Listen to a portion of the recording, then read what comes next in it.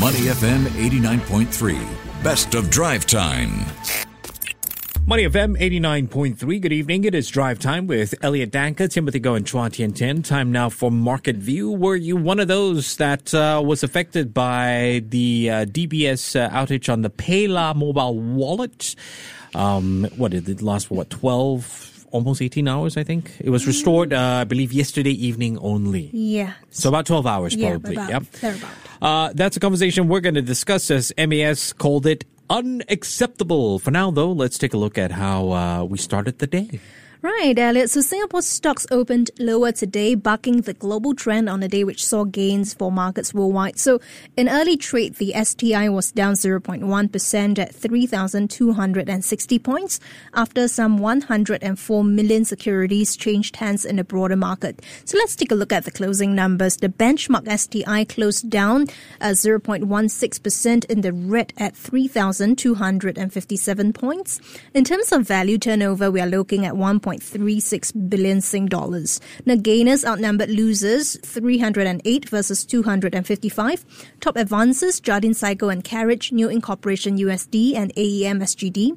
And top decliners, OCBC, Pegasus Spec and UOB. Now, in terms of companies to watch, yes, we do have a DBS for you after the bank's digital services were disrupted yesterday. Now, following that disruption, the Monetary Authority of Singapore, MAS, said the incident was unacceptable. It would take commensurate supervisory actions against the bank. Now, on the other side of the world, though, the US NASDAQ has entered into a bull market as bank jitters ease. But what does this really signal to central bank officials? So for more market moves and views, we want to speak to Terence Wong, CEO of Azure Capital. Terence, welcome to the show. Hey, Tian Tian. How are you? I am great. It's really wet out here.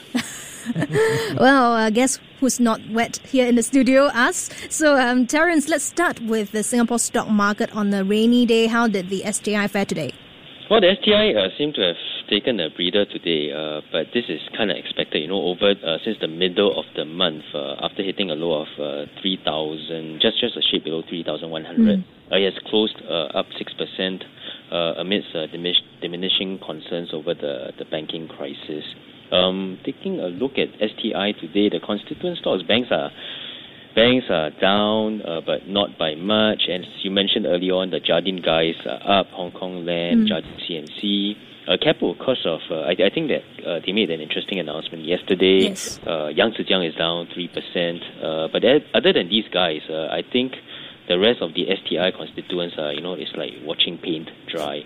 Nothing much happening over on that front. Watching paint dry. I like that. I painted my in-laws' house 2 days ago and didn't like watching the paint dry, Terence. Okay, we'll talk about Keppel in just a bit. I want to talk about the biggest movers for today. Any surprises for you? Well, not much. As I said, it's kind of a boring day. But that's why it seems to be falling on the tech That's why you got the rain, bro. Tech guys had a good showing, and I think thanks in part to the very strong NASDAQ closing. And amazingly, NASDAQ right now, they're talking about a bull run right now, after hitting a low. But that's very, very NASDAQ or tech-related. So some of our tech guys also benefited from it. Looking at the top 30 gainers list, Tian Tian mentioned AEM, up 5%. The other smaller tech guys like UMS, Grand Ventures, which were also up, but not by much. Right, we will talk about the tech guys and we will talk about the NASDAQ in a bit. Terence, give us something to talk about later on, right? Let's take a look at DBS for now. We saw about 12-hour-long disruption of DBS's service yesterday, and this comes just a little over a year after a similar incident back in November 2021. MAS has spoken. It said it is unacceptable. What can we expect next? It's only 12 hours. It seemed like forever for me, when you want to use the app, the PayLah, I just couldn't use it. Well, but I'm not sure whether the latest disruption is from the same root cause as that in 2021. That lasted for quite a fair bit, or it could be completely new, right? But that we just really need to get an update from. Well, let me correct myself. It is a disruption lasting more than 12 hours, according to the Straits Times. I knew it. Yeah, like I said, it's forever. Anyway, for the 2021 disruption, MAS imposed additional capital requirement of $930 million on DBS, and that was 4 times higher than the $230 million that DBS got slapped with in 2010. And how did they calculate this $930 million? And that was based on a 1.5 times multiplier to its risk-weighted assets for operational risk. And regulatory capital refers to the amount of capital banks must set aside as a buffer to cover for unexpected losses. So I think in this case, MAS may do the same, or but because they are repeat offenders, it could have the multiplier could also be upped. Terence, let's talk about Keppel Corp. It makes the news as the company says in its annual report that it aims to raise its current $50 billion in assets under management to $200 billion by the year 2030. What should we read into this, and what kind of extent are we looking at in terms of this being achievable? Well, that's a big goal. I mean, from 50 to 200 billion. I think back of the envelope is about 30% growth per annum all the way to 2030. But Keppel is a company that I do have lots of faith in. Under the restructuring, various units of Keppel has grown by leaps and bounds. And they are able to better collaborate on their projects. It's not a typical conglomerate where you have very different, disparate kind of businesses. Many of the businesses are connected, are linked, and they are able to eke out sort of collaboration savings on such cases. And a case in point is that external revenue from cross-business unit collaboration amounted to about $560 million, and this was reported by Keppel yesterday, and that's up 60% from 2020. When Keppel first came up with this Vision 2030, when they that was like 2-3 years ago.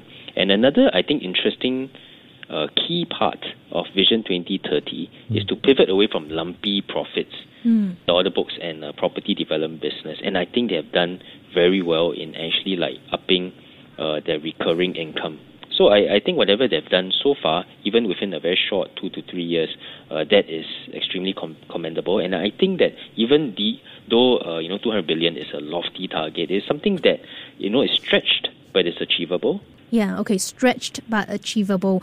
If you're just tuning in, we are now speaking to Terence Wong, CEO of Azure Capital. And let's take a look at some of the headlines around the world. We are getting more details of Alibaba's split 1 into 6, right? One company into 6 different companies, right? After its conference call with investors, the group said today that it will look to monetize non-core assets and consider giving up control of some businesses. Anything stood out to you so far? Well, Jack Ma appearing in Hangzhou, I think that's a sign that this clampdown on big China tech is reversing, and the government is loosening its iron grip on tech firms. You're right, 6 new units. Each business unit will have the flexibility to raise outside capital and potential to seek an IPO, with the exception of Taobao, which will remain wholly owned by Alibaba. Management also mentioned that the reorg will empower individual units to be more agile and respond faster to market changes, which is positive, right? Regulatory concerns aside, it could make the market, feel more excited about the shares, and you can see it. I mean, the shares have gone up quite significantly. We did a back of the envelope calculation earlier today, and we think that there's still some upside, even though it has jumped quite significantly from its low. And further away in the US, Terence, the NASDAQ has entered into a bull market as sort of bank jitters ease. Any thoughts on this? What does it mean for the US Fed? Was this specific to NASDAQ only? Well, I don't think it was just about the bank crisis easing. It has been on an uptrend since the start of this year. It sort of flirted with a rally or a bull run, because that's marked by 20% increase right from the bottom. It flirted a couple of times, didn't make it, but finally, I think last night it actually surged past the 20% mark. So, and in last year, what happened was that tech was hit heavily because of the rising interest rates. And now we are at the end of the tunnel, right? So there's excitement with the tech stocks. And that's why we see a very unbalanced appreciation between the different different indices in the US. NASDAQ has popped up by over 20%. Dow is only like I think 2-3%. S&P is circa that also, like below 5%. So a lot of the attention, a lot of the big jumps are NASDAQ or tech-related stocks. Right. I wonder if we're truly at the end of the tunnel, though, Terence. But speaking of the U.S. indices and the Fed told Congress last night that the scope of blame for Silicon Valley Bank's failure stretches across bank executives, Fed supervisors and other regulators. How do you read into this?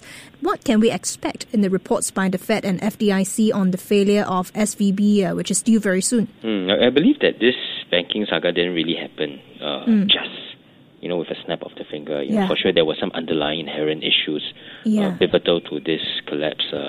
CS, Credit Suisse, demise was a long time coming. Even though it has age on its side, right? It's one of the most it was considered one of the very venerable banks out there, right? But then it has been free falling over the past year in terms of the share price. There have been many accidents along the way, mismanagement of the investments. Some Democrats have also argued 2018 bank deregulation law is to blame. That law, mostly backed by the Republicans, but also by some moderate Democrats, relaxed the strictest oversight for the firms holding between 100 billion and 250 billion in assets. And that included SVB and Signature. Believe the White House is readying itself for plans for legislation that would reinstate those regulations on mid-sized banks in a bid to reduce the risk. All right. Thanks very much, Terence. That was Terence Wong, CEO of Azure Capital. Thank you very much for joining us on Money FM 89.3. Before acting on the information on Money FM, please consider if it's suitable for your own investment objectives, financial situation, and risk tolerance.